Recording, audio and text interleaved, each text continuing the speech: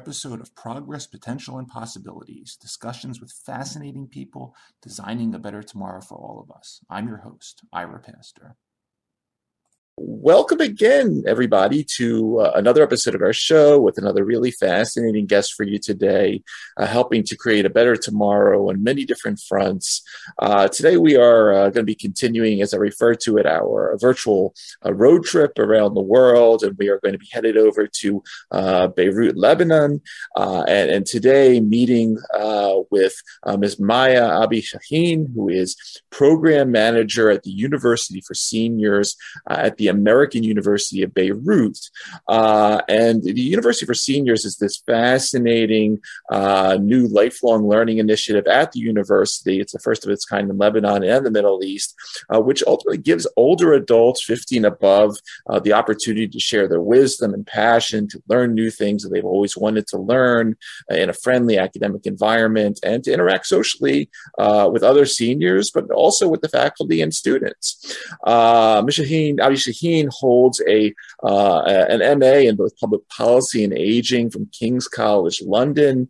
She is a passionate advocate and researcher in health, well-being issues, and third age learning. And her portfolio includes working with on various collaborations with United Nations agencies, including the WHO, the United Nations Population Fund, the International Labor Organization, as well as international NGOs like Help Age International and various universities in the UK.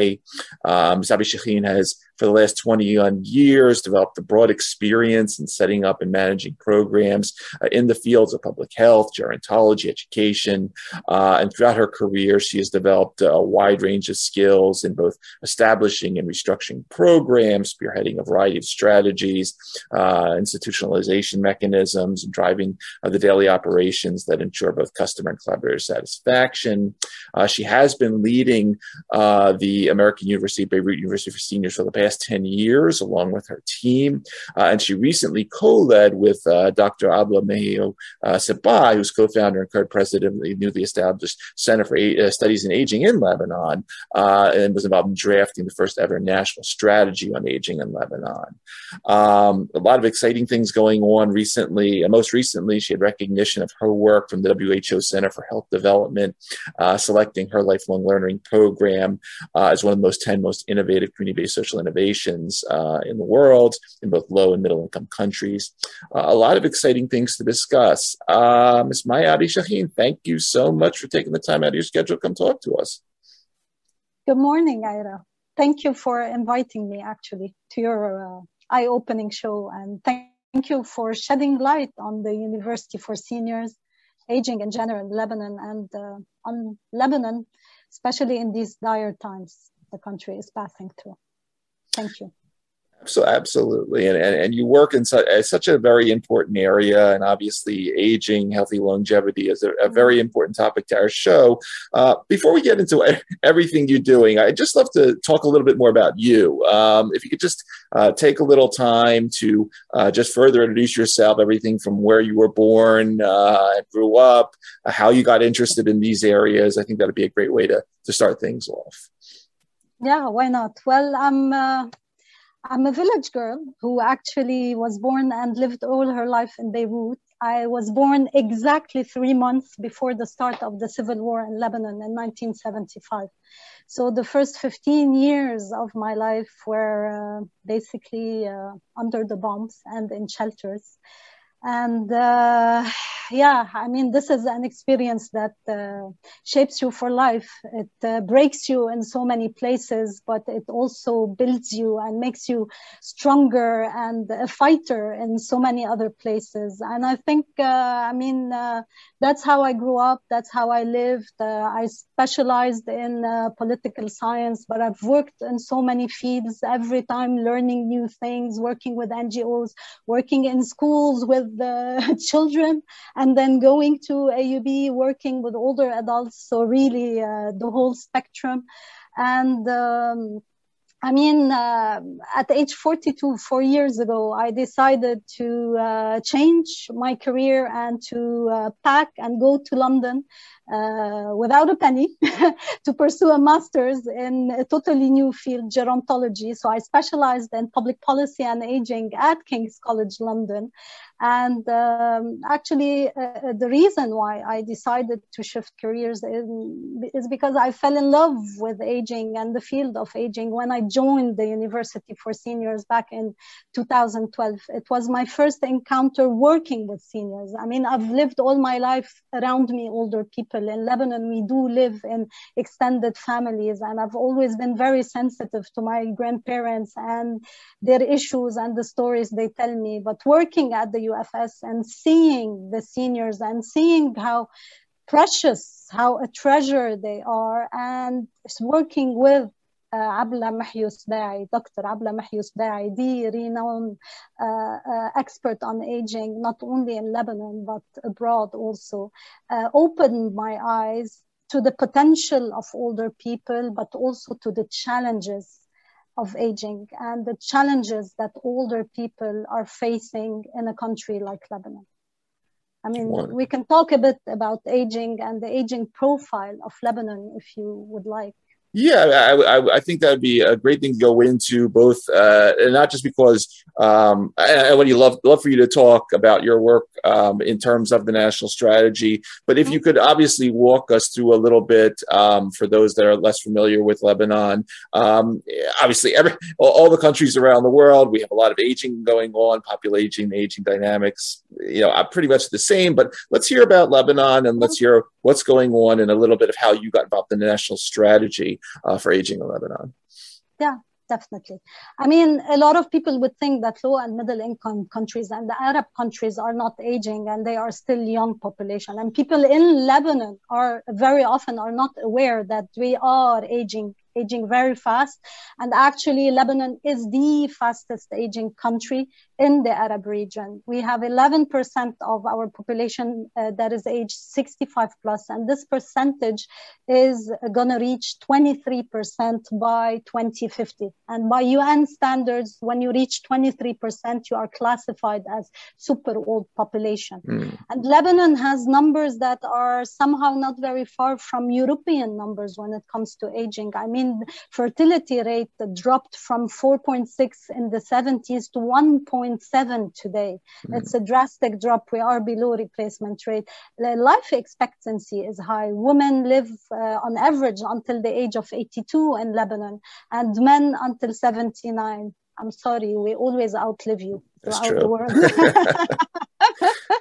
So, I mean, but if we want to talk in general about aging in Lebanon, definitely, like everywhere in the world, aging is an individual experience. But in general, you have general traits. And like all the low and middle income countries, you have some people getting fewer and fewer who are living longer, healthier, they're well off, they are independent, they're able to take care of themselves, but more and more older adults who are more vulnerable, more underprivileged, and they need social protection. So in Lebanon, to give you an idea, 63% of older people suffer from at least one NCD, non-communicable diseases.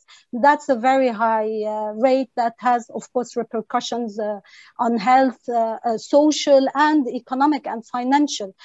70% of older Lebanese have no health coverage. 80% have no pension scheme whatsoever. And this pushes them, older adults, to work late until retirement. I mean, 50% of older people stay working after the age of 65, and 14% remain working after the age of 80. This is huge. We also have 20% of older people in Lebanon who live alone. And this is the highest percentage also in the Arab world. And this has repercussions because it increases the risk of social isolation and social exclusion. I mean, it's a double-edged sword. You might live alone because you are well off and you can afford it and you have help, which is great. But at the same time, many older adults, especially women, live alone because they have no one to take care of them and to be with them. And this situation that I just described, Ira, is getting worse by the day, actually, because of the multiple crises that the country is going through. I mean, the whole world is going through COVID and suffering from COVID. Lebanon is no exception. But in addition to COVID, Lebanon has been witnessing since October 2019 not only political unrest, but also a total financial and economic collapse and banking system collapse. In addition to that, the cherry on top was the Beirut port explosion last year on August 4. We actually commemorated the explosion a few days ago. This is the third biggest explosion in modern history after Hiroshima and Nagasaki.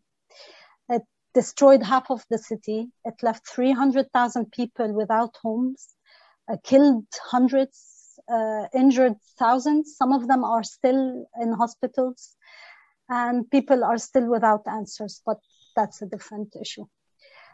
So today, a couple of months ago, the numbers said that 55% of Lebanese are now below poverty line. 23% are living in extreme poverty. And to give you an idea about the magnitude of the crisis, back in 2019, right before the collapse, 8% of Lebanese were living in extreme poverty. Today, it's 23%.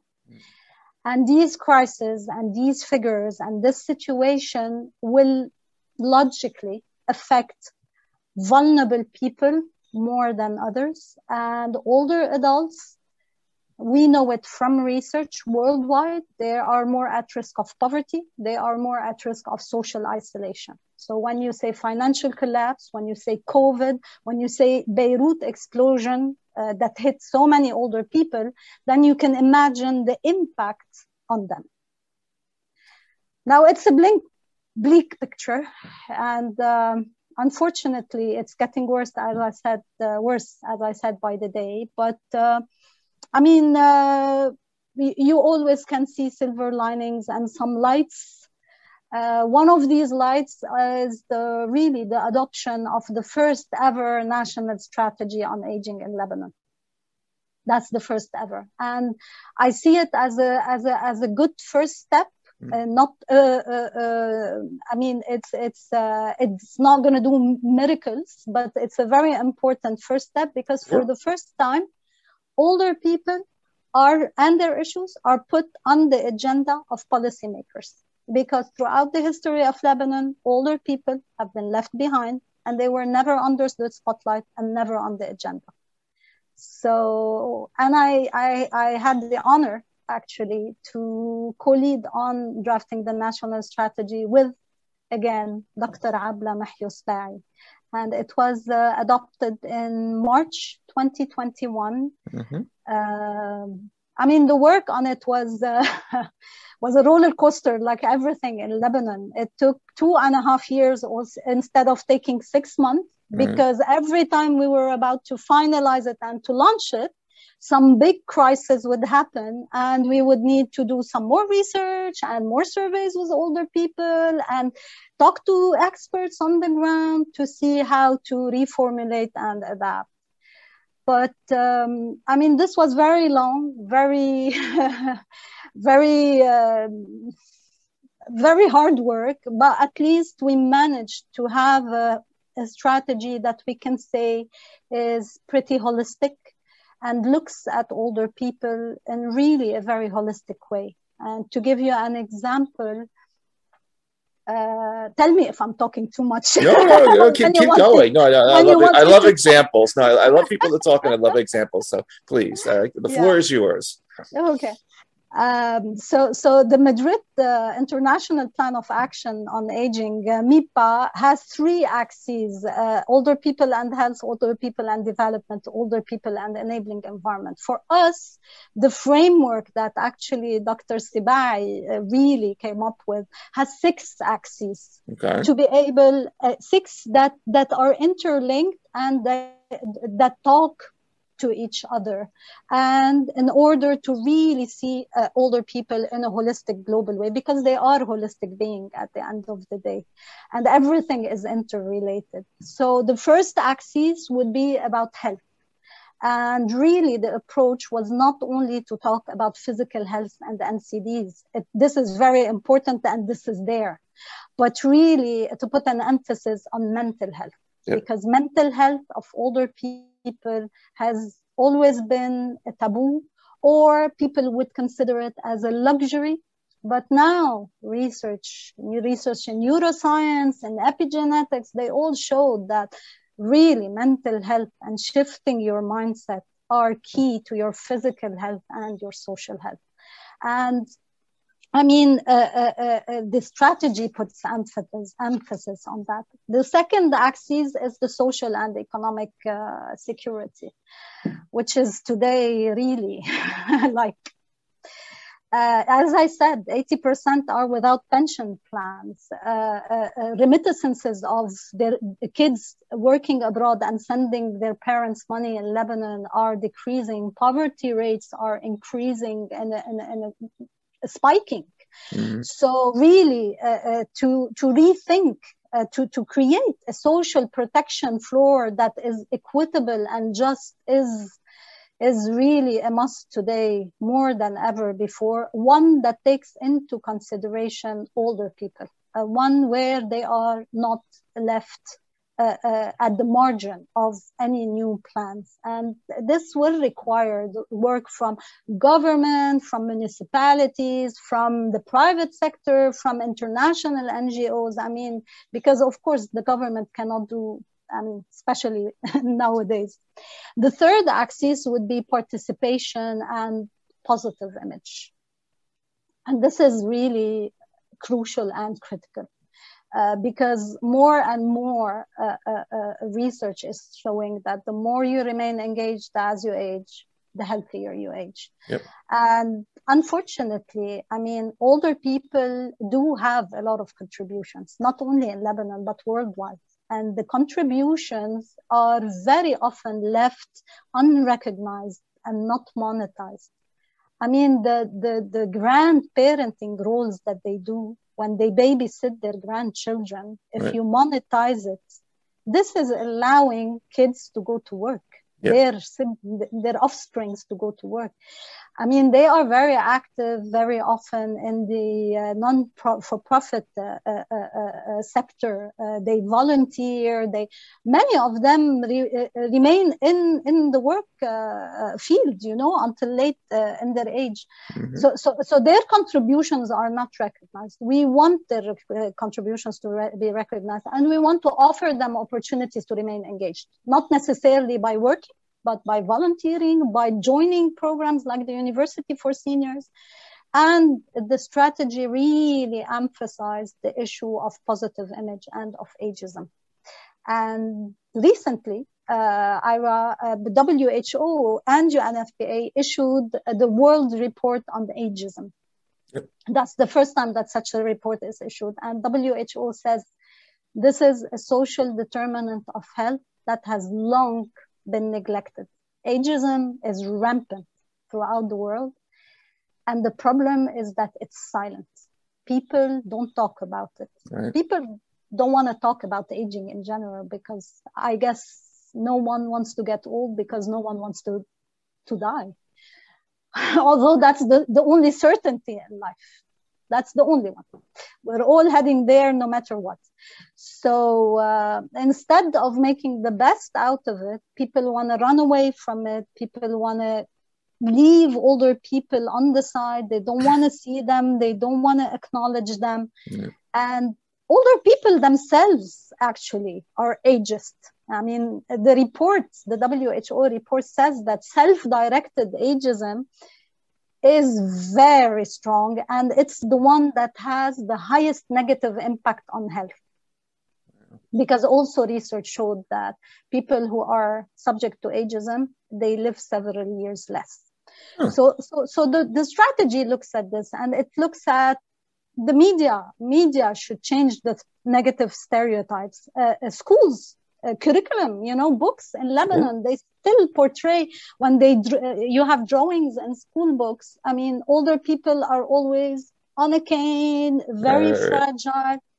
I mean, some are like that, but not all. Right. And then we live in a country where, okay, our cultural values and religious values, they value older people, but at the same time, even the words we use are very negative when we describe older people. They all show fragility, frailty, dependence, decrepency. I don't know. Sure. Is this the correct word? Decrepit. So, yeah. Even menopause, guess what it's called? The age of despair in Arabic. Can you imagine? Like, it's like your life ends there. So that's the third axis. The fourth one is family support and intergenerational. Sure. Because we have a huge problem there, and I think it's worldwide. I mean, governments all over the world are not able to finance home care and institutional care anymore. The numbers in the UK dropped from 11% to 7% of institutionalized older adults. So needless to say, in Lebanon, home care, institutional care are practically non-existent. So the burden of care falls on the family, and especially on women who are above the age of 50 and who are single. These are international statistics, and Lebanon is not an exception to that. So, and the burden of care on caregivers is really very high. And very often people don't look at this. I mean, the financial burden on caregivers. Caregivers have to very often leave their jobs. Their physical and mental health gets affected. And also abuse increases with caregiving, because really it's a very tough job to do. So there are a lot of things to consider when it comes to that. The fifth axis is the built environment, because we need outdoor spaces, transport, and indoor spaces that are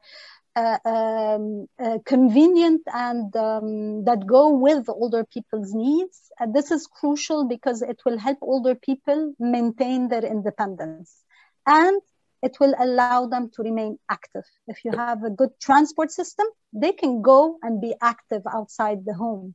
If not, they're confined, socially isolated, boom, mental, physical health are affected.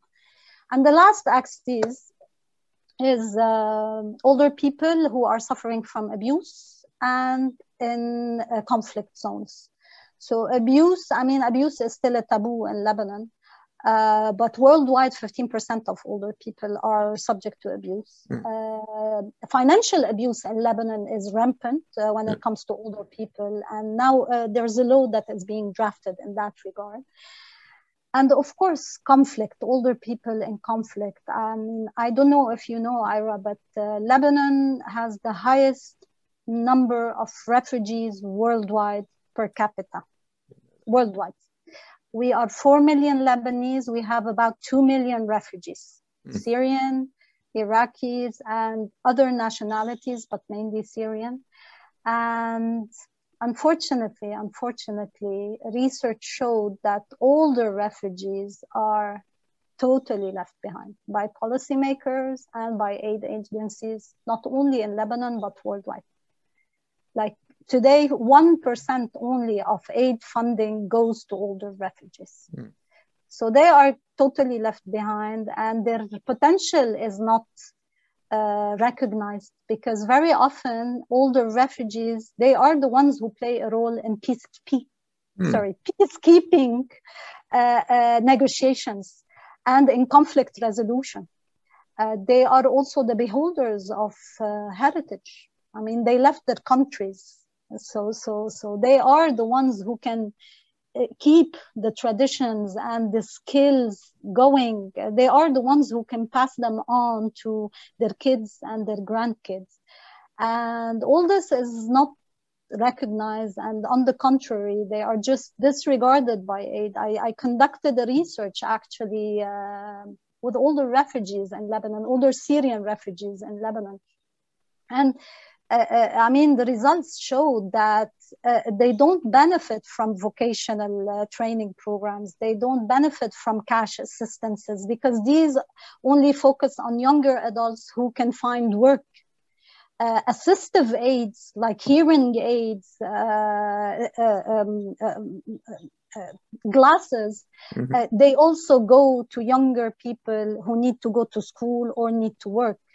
Heart surgeries, they very often target children refugees, not older refugees. So they are underprivileged. So this is, in a nutshell, how the strategy tried to look at the problems holistically. It's extremely holistic, extremely comprehensive, and you obviously put a lot of time and effort and thought into this, and you bring up themes like intergenerationality, like ageism, like the social determinants, which are so very important, which you touched on, and so I really appreciate this comprehensive view. Now let's get down to. Obviously, you were saying there's a lot of issues in Lebanon. Let's get to some of the positive silver lining now, because you and Dr. Sabai, about a couple of years ago, you wrote this piece in. It was actually a book on. Chapter. Not the book. Chapter University of the Third Age in Lebanon: Challenges, Opportunities, and Prospects. And I sort of this gives us an introduction to what we're talking about in terms of university for seniors. But walk us through this general concept of what the University of the Third Age means, and then if you could, then from that take us into the University for Seniors at AUB and how this all got started. Yeah, great. Exactly, some positivity. That is not detached. We like positive stuff, Chahine. Yes, definitely, but a positivity that is not detached from reality. Right. I think this is very crucial. Sure. With regards to the University for Seniors, or what is more known worldwide as the universities of the third age, Université du Troisième Âge. And lifelong learning in general. Like if you look at MIPA, the Madrid International Plan of Action on Aging, and the WHO Active Aging Framework, they all mention and highlight the importance of working on lifelong learning, of encouraging and enhancing lifelong learning in older age because of the potential health outcomes it has. And research more and more. Of course, when we say research, it's mainly in high income countries. Unfortunately, because 85% of older people are in low and middle income countries, but research there is still very scarce. So research shows more and more the positive health outcomes of later life learning and lifelong learning. So the movement of universities of the third age was actually started about 4 decades ago. In 1972, the first university for seniors was born in the University of Toulouse in France. Okay. And it was founded by Pierre Villa. And since then, we've seen an explosion of universities of the third age and different models of these universities across the world. Like you have the French model as created by Villa, which is universities are based in a university actually, and they have a top-bottom approach and they're academic.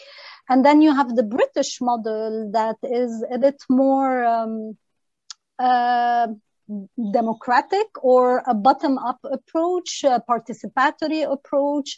The British model, you know, the university for seniors under the British model are usually not hosted in universities. They are hosted in community centers, in the community in general, and they are based on peer learning, not necessarily university teachers and professors who are teaching.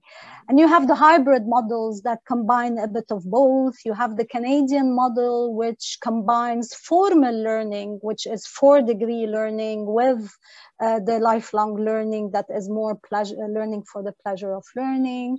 You have the South American model, which is focused on reaching out to the most deprived, and so on and so forth. But in a nutshell, basically, the movement, when it first started in 72, it had a humanist philosophy that says that universities of the third age, they are a learning for the pleasure of learning programs. You go there, you don't pursue a degree, and you're just there to enjoy it. And therefore, if you look around the world, most people who enroll in these programs come from the middle class or upper middle class or the higher class. Because they have time, they have the means, because very often they need to pay. So that's traditionally, but you also have another way of seeing it, another philosophy, that is the critical educational gerontology, that says that no, education, even in later life, has a social change objective. You need to go there to build some skills, to learn, to change yourself and change your environment. You need to be empowered. You need to be emancipated. You need to get the tools in order to be social agents of change. But in all cases, no matter the philosophy or the model, research showed so far that these universities, they have benefits, they have impact on people and older people and their health. They have an impact on well-being, on self-esteem, on the sense of control, cognitive reserves, of course, social reserves, etc. So AUB's University for Seniors comes here. Actually, it was created in 2010, so not very early on in the movement. We are 11 years now old. We're almost getting to adolescence. And the program was created by two beautiful professors at the American University of Beirut, Professor Cynthia Minty and Professor Abla Mahyusbai. And both of them are professors of public health. And this is not a coincidence. They come from public health because actually research in public health, as we said, proved and showed that the more you remain active as you age, active mentally, physically, socially, the healthier you age, the more you delay the onset of diseases.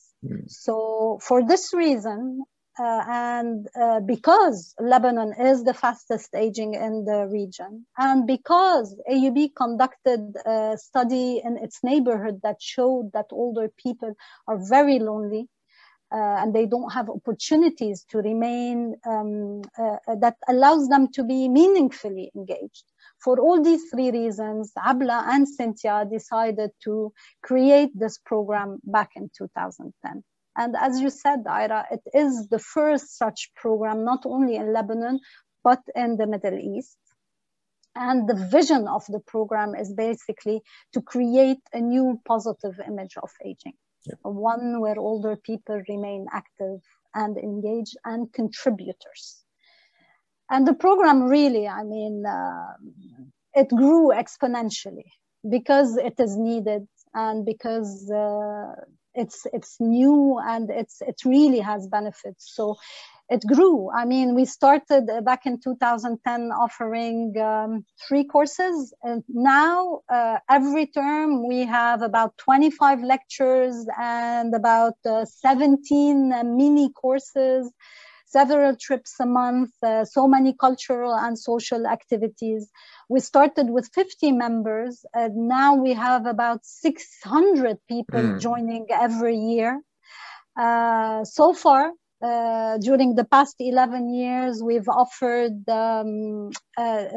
around 480 something lectures, 310 courses, 62 trips, educational trips. We have around 500 people who gave classes with us, lecturers. And we have about 4,000 people who joined. So throughout, the 11 years. So, I mean, as I said, the program grew exponentially. Yep. And this is because of the positive impact it's having on the members. Like psychologists and gerontologists in Beirut are prescribing the program to their patients, to their older patients, because they see the health benefits of it. Public health professionals are calling it a primary health intervention, intervening before the onset of diseases. And to me, I mean, the testimonies that we get from the members and from their kids. Yep. Because it is a very social program, and we know them all one by one, and we know their families also in a lot of cases. I mean, they tell us, like, my father is a changed man since he joined the program. The members tell us, I mean, you made us see that we have a lot of potential yet to be achieved. We've seen that many, because unfortunately we lost several members along the way, and their kids tell us, and we've seen it. I mean, the only place they used to go out to in the last phases of their life and their illnesses was the university for seniors. Some of them, their kids have to accompany them to class. They stay with them because they are frail, but they don't want to miss out on the classes. Yep.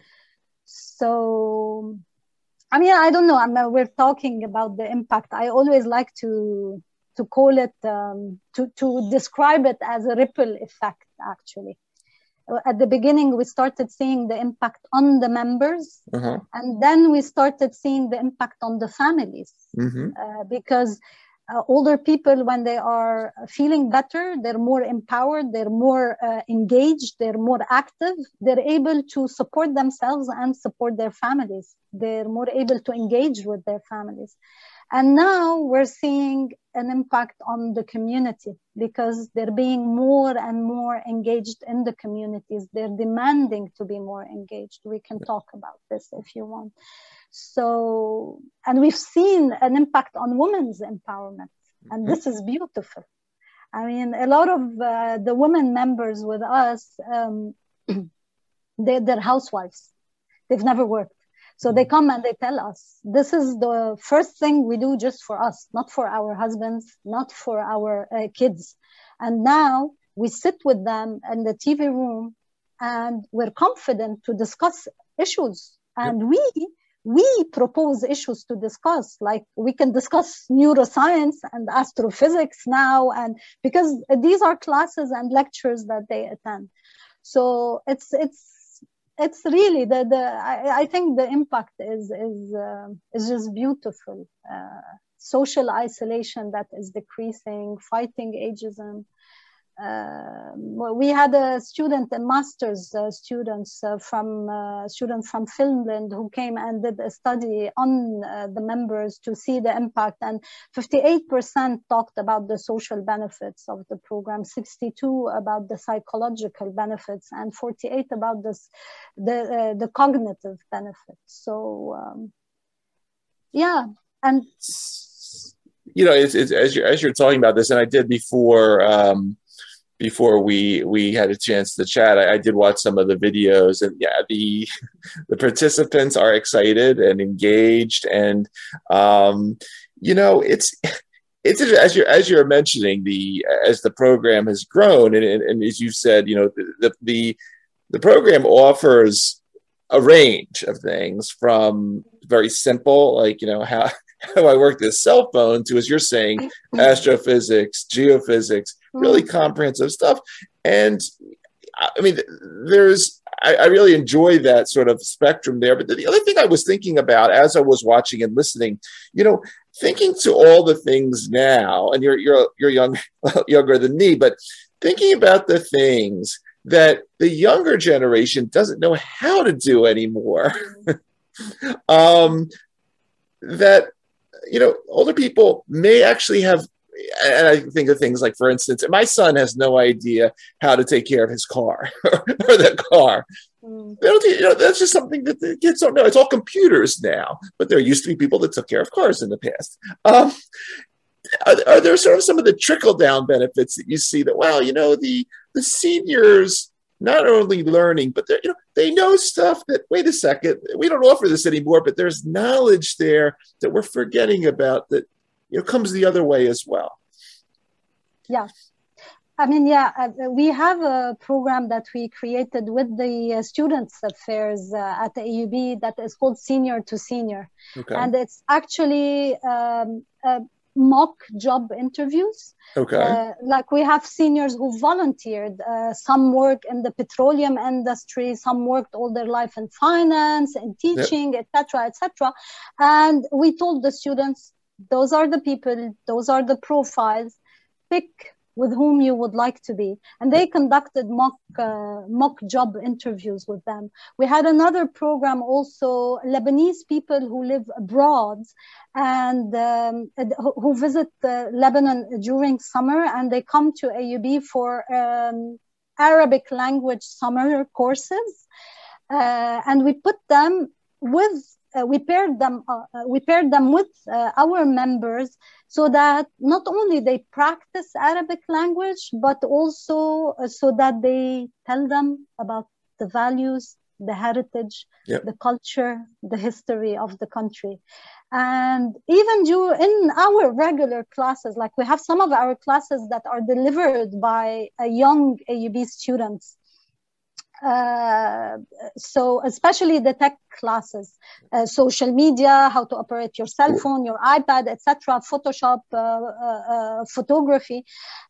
Students come and tell us that we are teaching them, but they are teaching us with everything they have, and they always come back and they refer their friends. Like just last week, we had an AUB student asking us to give a class in the fall about the classical works in literature and the Greek mythologies, because he was referred by another friend who gave one of the tech classes with us. So the exchanges are so rich, and that's why I always, Ira, say, and I truly believe that when we talk about older people and fighting ageism, we should not look as if we are advocating for a war of generations. Right. Yep. It's not young people against old people. Right. It's not, we're not saying older people are more important or their health and life is more important, but it's not less important. We are equal. And the society is like the human body. That's how I see it. It's like we need all of our organs to function properly and to function in harmony and in balance. So older people have stuff, younger people have stuff that they can benefit from each other, and they need support. So, and that's the way to go about it. Very important message. Maybe because I'm fed up of wars also, that I always look at things to be harmonious and constructive instead of to clash and to destroy and to fight and to, But also you were saying that young people know things and old people know other things, and maybe they can teach each other. Like one remarkable thing that happened at the university for seniors with the start of COVID and confinement is that our members were able to change the narrative that says that older people cannot cope with online learning. This is something that is somehow reserved to younger adults and young people, and older people are not in this whole tech era. Well, the day Lebanon decided to go into confinement, that's the day we decided to go online. Since March 2019, we've been fully online. The first 2 months, we weren't yet on Zoom. We were on Facebook giving lectures. And guess what? 13,000 people attended our talks on Facebook. Since then, we are online fully. We've only lost 5% of our very regular members when we went online. Last term, we were giving all our classes on Zoom. Guess what the average attendance per lecture was on Zoom? 100 members, 100. Sometimes it went up to 150, 170, and they all interact and they raise their hand on Zoom. I don't know how to raise my hand on Zoom up until now. I do this. And the team makes fun of me because I do this. And so they chat, they put comments, and they, although at the start they were a bit reluctant and they told us, how will we cope? But actually they did it beautifully. And what they tell us now about going online is just amazing, because it helped them so much fight their social isolation. Yeah. To have this program not crumble and not fall apart and not leave them alone was so positive for them. And we also actually did as a team something we called wellness calls, whereby every week we used to call everybody. Especially the ones we know are more socially isolated than others. And this encouraged them to start calling each other more and to opening WhatsApp groups on which they are in contact on daily basis, whether we have a term or we don't have a term. And they created their own activities, like they created an art group that started painting to be able to heal themselves and express themselves in these times. And they did virtual exhibitions. Can you imagine? Virtual exhibitions. They have a music group. They have book club groups. They have a virtual travel group. So, I mean, it was just fantastic, still is. And we have plenty of testimonies telling us how much the program became their bigger family, and how much it helped them cope with the multiple crises, and how much it reduced their social isolation, and how much they are a support network for each other. That's the UK created back in 2018 the Ministry of Loneliness, because the government realized how much social isolation is causing the government in terms of health. It is detrimental for health. Ageism also is detrimental. And such programs and such communities would help alleviate some of the negative impact of these. Absolutely. What's next? Can you give us a little hint, things that are coming up in the next couple years, new parts of the program, anything that you want to mention? Well, building on the momentum that the national strategy has created, and building on the success of the UFS, the University for Seniors, over the past 11 years, and given what is happening in Lebanon, what we are aspiring for and the members themselves are aspiring for, is for them to become really flagships of older people's rights. Because so far, older people in Lebanon don't have their own associations, and their voices are not heard. And you know that until they start demanding their rights, no one's going to get them to them. So they are heading towards this, and we are working with them on this, like with the courses we are offering, with the opportunities we are offering them. Like many of them were engaged in the latest municipal elections, others in recycling projects, others in walkability projects. They were involved in the strategy itself because we dedicated one of the focus groups to them to hear their voices. Now we're working on the issue of social protection.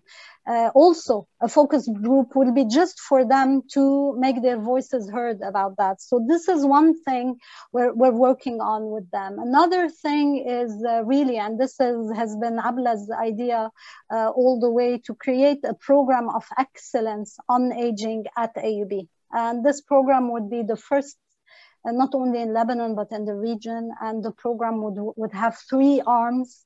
Like one for research on aging. As I told you, research is still very scarce on aging in the region. The second arm would be education, under which you have the university for seniors, and you have trainings and courses that would be delivered to social workers and to nurses and to caregivers in order to build their capacities about older people's needs. And the third arm would be advocacy for older people's rights and issues. Another idea that we have and that we started working on is replicating the program in other parts of Lebanon and abroad. And the first university for seniors abroad that was created is in Palestine, in Bethlehem. 2 years ago. They worked for 2 years with us. We exchanged our experience and everything, and they have now their own university for seniors. We're also working on cultivating our network with the WHO, with UNFPA, with HelpAge, with all the international community, in order for us to really become a hub for older people's issues. And all this while the country is crumbling, unfortunately. But yeah, I guess these situations push you more and more to work and to do something, because the need increases more and more. So unfortunately, a lot of positive things come out of stressful situations throughout history. So, and I think that you, with what you're doing, you have positioned this so elegantly to really be an answer for many problems. Obviously, not explosions and pandemics, but at the you see where I'm going with this. So it's hopefully. While I have you, just one last thing. Coming back to you. Obviously, throughout your career, you've met many fascinating people in government and in academia, in private industry. You've talked about Professor Sabai a lot on this show. Just if you take the floor and just mention other mentors, influencers, other really important people that have been alongside you over your career through these initiatives that you want to give a little shout out to or credit. Yeah, a lot, as you said, of course, and from all walks of life and all steps of one's life, you meet people, and I do believe that everyone who comes across your path is there for a reason and to teach you something. And I've been taught a lot by so many people, and the first one, I mean, is my teacher, my mentor at my first university here in Beirut when I was doing my master's in political science.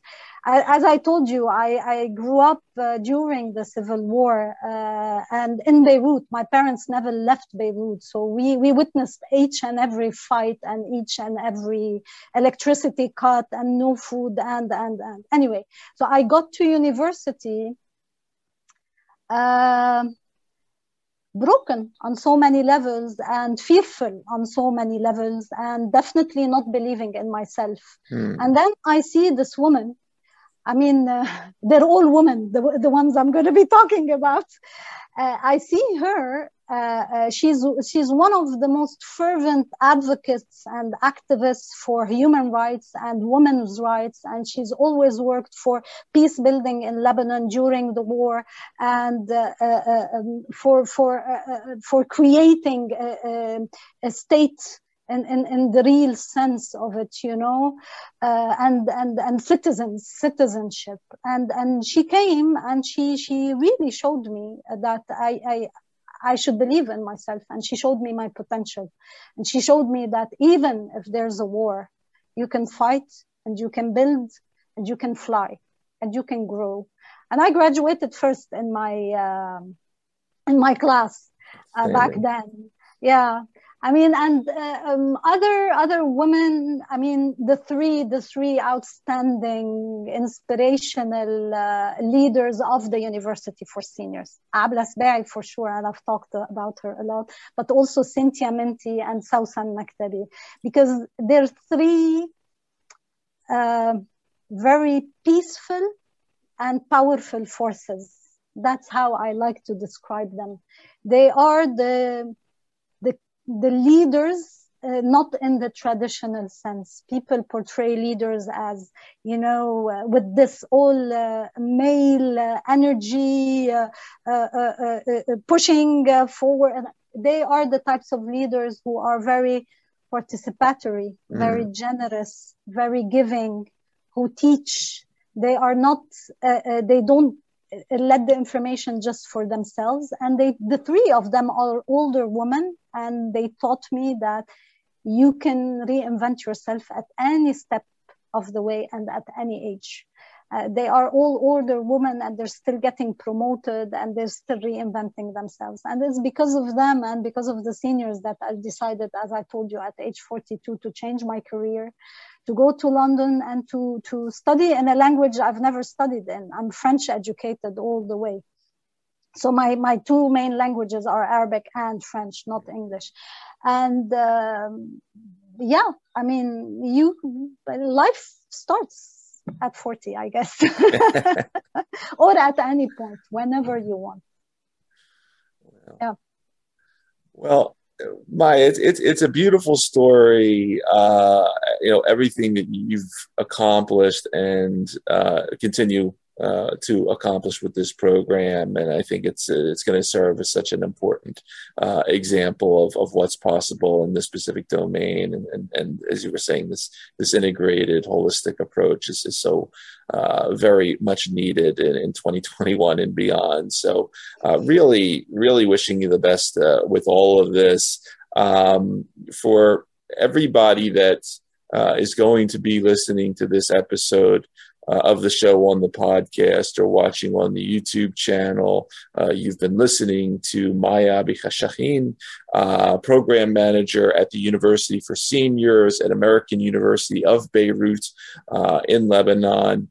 Maya, once again, I want to take time to thank you for taking time out of your schedule to come talk to us. Thank you, obviously, for everything you're doing over there. And as we say on our show, thanks for helping to create the better tomorrow. Very, very inspiring story. I want to thank you really for shedding light on all this. And if I may, I don't know, one last word. I would like to really pay respect to all the seniors in Lebanon. Like, these are people who lived so many wars. The last civil war in 75 is not the last one. We've known several after that and before that. So many crashes, so many invasions, so many explosions. And they are still pushing and giving and contributing, and they want to fight, and they want to change, and they want to help. So it's their right to be socially protected. It's their right to be respected. It's their right to be taken into account and to be counted on, actually. Not only supported, but counted on. So respect to all of them, my parents included. Wonderful message, really. Thank you for that.